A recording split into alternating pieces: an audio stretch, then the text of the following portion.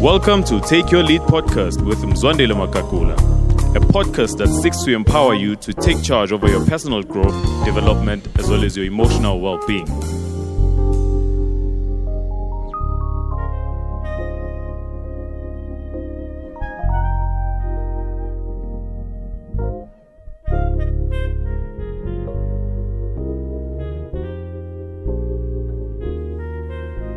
The habits you have as a leader directly impact the motivation and performance of your team. The habits you lead on a daily basis are either bringing you closer to your future or moving you further away from the dreams and goals that you set for yourself. And oftentimes as leaders, we have grand, brilliant ideas that we want to implement. However, our habits keep us from achieving and realizing all these goals that we set for ourselves. Welcome back to Take Your Lead podcast. I'm so glad that you've joined us today once again and that you continue to be part of a community of leaders who are intentional and purposeful about their growth. I'm so excited on today's podcast episode to talk about habit formation. And I think this is very key for us as leaders, because oftentimes two things that can happen with your habits. One, you can choose your habits and evaluate and monitor them in terms of asking yourself, are they moving me in the direction of the person I want to become and the things I want to do? Or you can just leave them to chance and allow them to take place accidentally. But that's not a good place for you to be at as a leader, because as leaders, what do? We take charge of our personal growth, development, as well as our emotional well-being. And one of the key areas in today's podcast episode that I'd like us to look at within personal growth is that of habits. And oftentimes it is said that it takes about 21 days to form a habit, which I believe is true. But over and above that, it's not just the length of how long it takes to form a habit, but it's the caliber or the kind of habits that you want to form. So as leaders, it is very important for us to ask ourselves, how is my daily functioning moving me towards the person I want to become and the things I want to achieve? And the first step in today's podcast episode, before I give you the keystone habits and how to create good habits, which is part of what we'll talk to, I'd like you to audit your habits. Just carve out time, 15, 20, 30 minutes, just to observe your day to the minute details, to the smallest of details as to how does your cycle go about. What do you do? When you wake up first thing in the morning, what do you do? Do you jump on your phone? Yes? No? Do you have a morning routine in terms of what you do, or is it haphazard, depending on how you feel on that particular morning? After you've done that, what do? You prepare for work, prepare for school, clean the house, take care of the child. What is it? And I want you to begin to write it down from the morning you wake up until the last minute when you go to bed. And two things which I would like you to focus on within that. Firstly, the morning ritual or your morning routine. When you wake up in the morning, I want you to intentionally carve out within the first hour. What is it that I do within my first hour of waking up? Do I brush my teeth? Do I pray if you are a person of faith? Do I read a book? Do I sit and think for a few moments? Just ask yourself and really be honest with yourself. What I've learned, in fact, my father recently taught me this, my mentor rather, as to how if in the morning you set an alarm and when it rings or goes on off, you then snooze it, you've already set yourself up for failure in the day because you failed to strengthen the muscle of discipline when your alarm went on for you to wake up and jump out of bed. And it gave me such a practical tool or skill that when the alarm rings, instead of first reaching for your phone to stop it, when it rings, step out of bed and then stop it. And that has helped me drastically. In fact, this morning as I'm recording this podcast episode, I was so tired. I slept late in the evening getting through some work that had to be done. And my mind was like, no, you can squeeze in an hour extra because you slept quite late. But I was like, nope, gonna step out. And when I stepped out trying to do that, I just went on with my day and I'm feeling productive, and I know I'll be productive because small wins compound. So if you can win in the morning in terms of your sleep, it becomes easier for you to set the course of your day, and it compounds. It becomes a snowball effect. So in the morning, what do you do? 3 things also within that neighborhood which I would encourage you to do. Carve out within your morning routine or morning ritual 20 minutes, firstly, just to meditate and think. If you are a person of faith, this might look like prayer to you. It might look like devotion, reading the word of God. It might look like affirmation. I don't know, but part of what I do, in fact, I take about 30 minutes just to pray, wait on God, listen on God. One of the beautiful things I'm actually learning these days within the space of prayer is how it's beyond just a one-way conversation with God, but just being in a place of meditation where I'm in prayer, but within prayer, I'm just listening and I'm allowing my thoughts to flow. I'm allowing my thoughts to just flow. And as they come, in whatever current they are coming, I'm not preempting them. I'm not stopping them, but I'm just allowing them. And one of the things that happens when I do that, it enables me to check the quality and purity of my thoughts. And that's so brilliant for me because it enables me to think of certain things which might be small, but as I think for them, then Holy Spirit for us who are believers begins to give an awareness of what I need to do. And I'm loving that so much, which I think is also meditative prayer. It's not only petition and intercession where you're asking or you praying for other people. There is a time, and I do that quite a lot as well. But this is literally just me allowing God to process with me his thoughts for my life and for my current situation, and I'm enjoying that. And then shortly after that, I read the word of God, just confess the word of God. I love reading the book of Proverbs, which is a book of wisdom, and just begin to clean on that. And then shortly after that, part of what I do is my affirmations or my confessions. This is where I begin to look at myself in the mirror and begin to declare and speak certain things which I believe, just to affirm myself. And one of the things I've also learned around that neighborhood is how the mind cannot differentiate between what is true and what is false. So whatever you feed it, it takes as true. And I love that because I begin to feed it in the person I want to become and who God declares that I am. And I'm loving that so much. And then the last 20 minutes, I do something that leads directly to my personal growth. Either read a book, listen to a podcast, do something that will add to my personal and professional growth.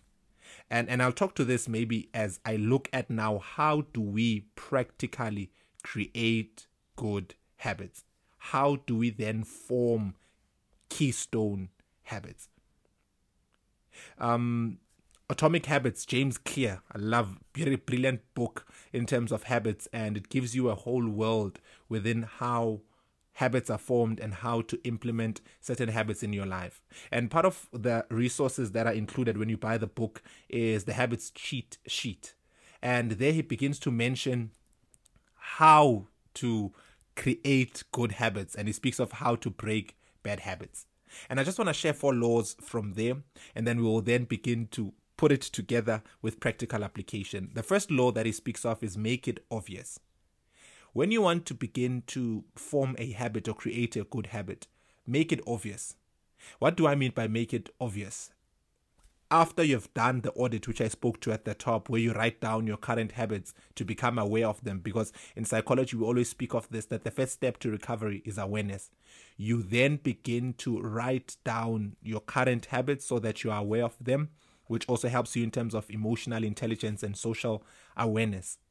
And then you begin to use implementation intentions. What does this mean? Implementation intention says, I will, and that speaks of the blank is behavior at a specific time, at a specific location.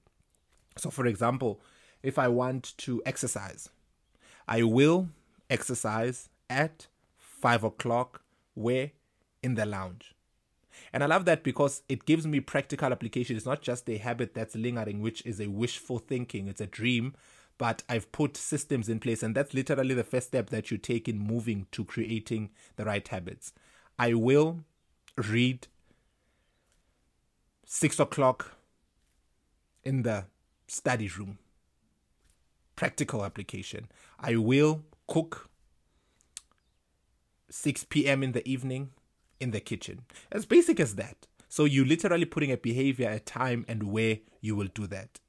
And then once you've made it obvious, the other thing that you do is you use habit stacking. And I love this habit stacking because after, for example, I have exercised.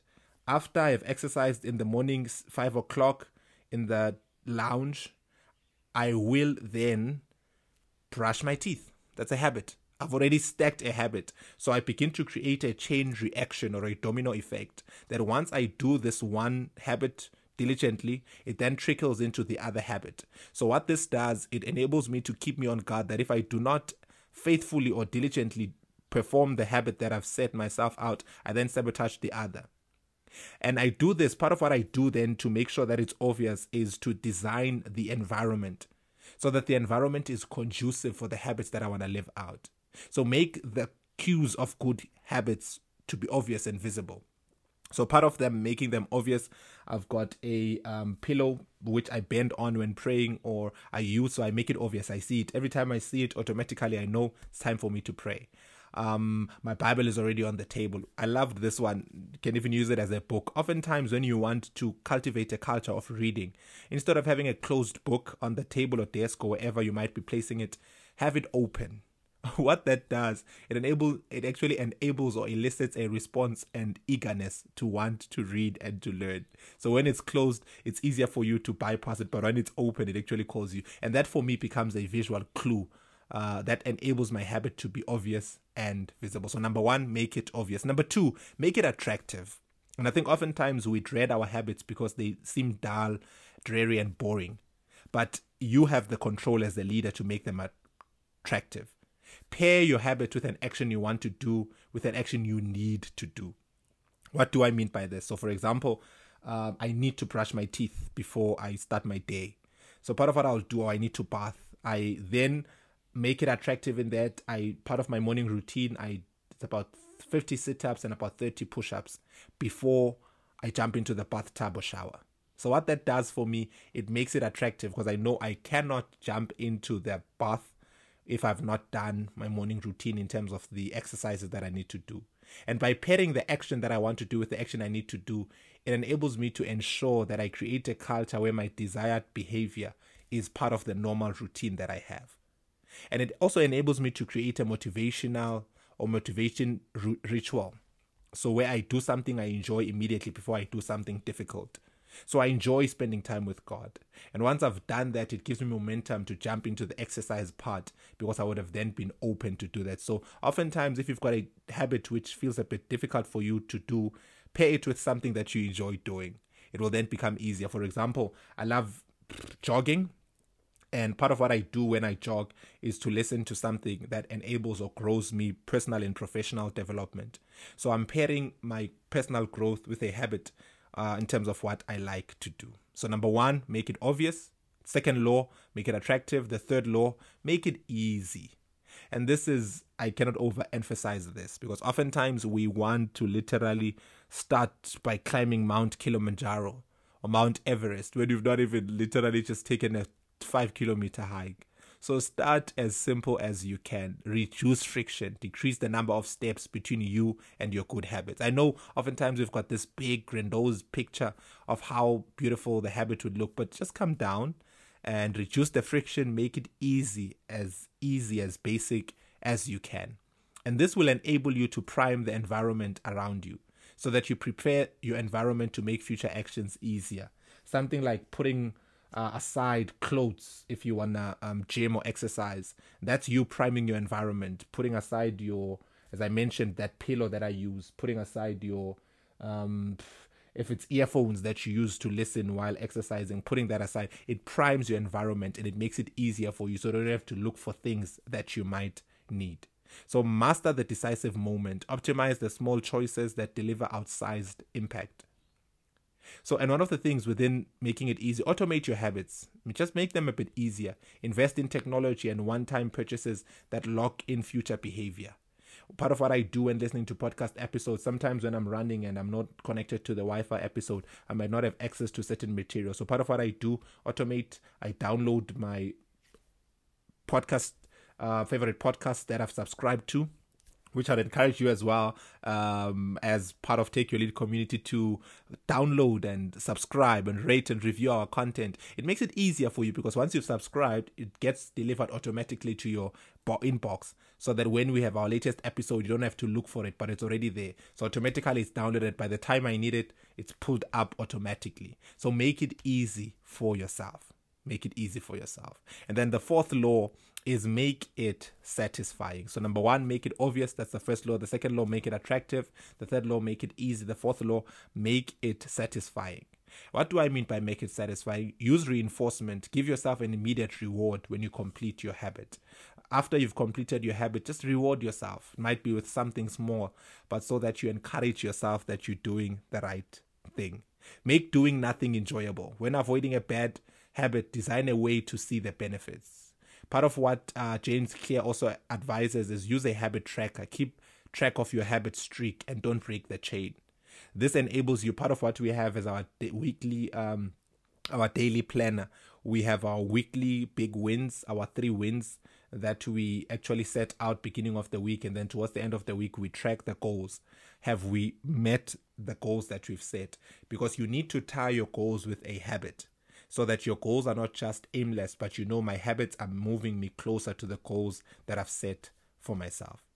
Never miss twice. I know sometimes we might get tired, we might miss out once, but don't miss twice. So tell yourself, yes, I've missed out today, I slept in, it's fine, but not tomorrow again. When you forget to do a habit, make sure you get back on track immediately. And that's how you will be able to create good habits. As we bring in our plane for landing, maybe you asking yourself as a podcast listener, how do I then break a bad habit? Maybe after I've done the audit, I've begun to identify bad habits that I want to part ways with. Maybe unhealthy eating, maybe lack of exercise, maybe lack of diligence and follow through and implementation and monitoring. So 4 laws again, which is actually the inversion of the laws that I spoke to now. Make it visible.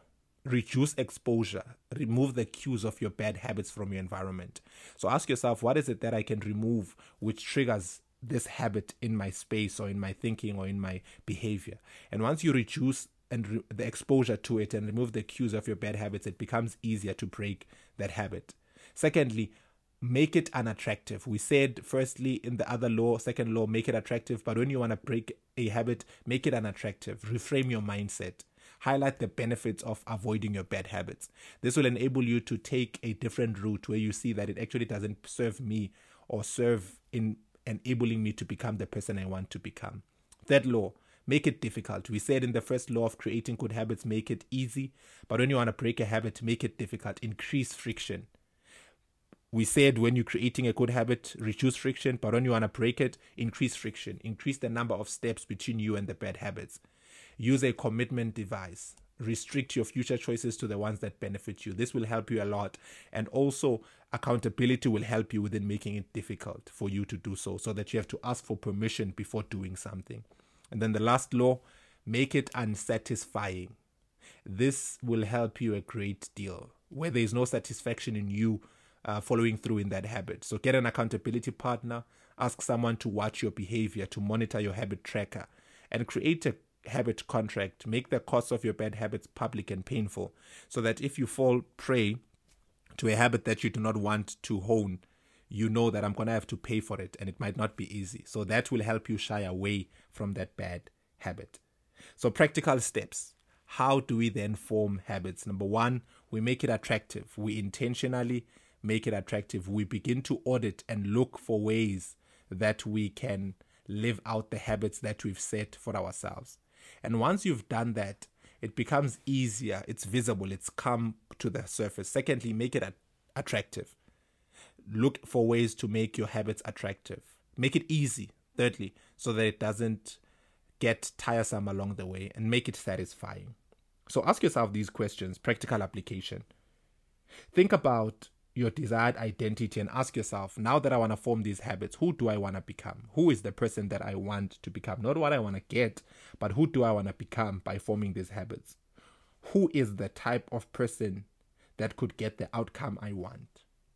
And once you begin to paint a picture of the person or the type of person that could get you the outcome you want, you then begin to ask yourself, what would a healthy person do? What would they do in terms of eating, exercise, thinking, etc.? You can even tailor it to your specific situation. And once you've identified what a healthy person would do, ask yourself, maybe if you want to be more productive, what would a productive person do? What this does, it enables you to then look at a figure or an individual and then begin to move towards becoming that person. If you have a specific example of a person who maybe is your mentor, your role model, someone you aspire to become and aspire to do what they do, ask yourself, what would they do? For example, let me thumbs up Oprah Winfrey.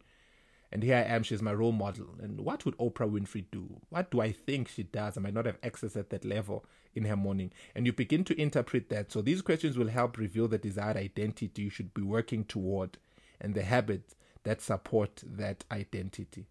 And this is the way to determine which habit you should focus on practically in terms of applying this lesson. So ask yourself, what is it that I care about within my habits? What is it that's making me to show up for this particular habit? What do I worry about? And begin to reward these habits, because what is rewarded is always repeated. And guard again the preceding behaviors, because the preceding behaviors become ritualized. So remember, identify a specific time of day, a specific place where you will be honing or working on the habit. Specific emotion maybe that you might even attach. It works like magic, like wonders, if you even put an emotion to it. Ask yourself, am I doing this with other people? Who are the people who are going to be part of my habit? Who need to be in the room? And once you begin to do this, I strongly believe and encourage you that you will begin to form habits that will enable you to continue to take your lead and ensure that you are taking charge of your personal growth, development, as well as your emotional well-being. Thank you so much for joining us and being part of this episode. And I trust and believe that it's added value to you. We love hearing from you. If it has added value to you, please do let us know. Tag us on social media handles, Instagram, Facebook, Twitter, and look for us, Mzwandile Makakula. And if myself or one of our team members are able to see it, we will repost it and we will share it on our timeline so that we ensure that we reach more leaders and help them form the right habits. So till we meet again, remember to download the podcast episode notes, which are a great tool for application. The link is on the bio, or you can head over to our website, www.mzwandilemakakula.com. So till we meet again, ensure that you are taking your lead and helping us change the world one individual at a time.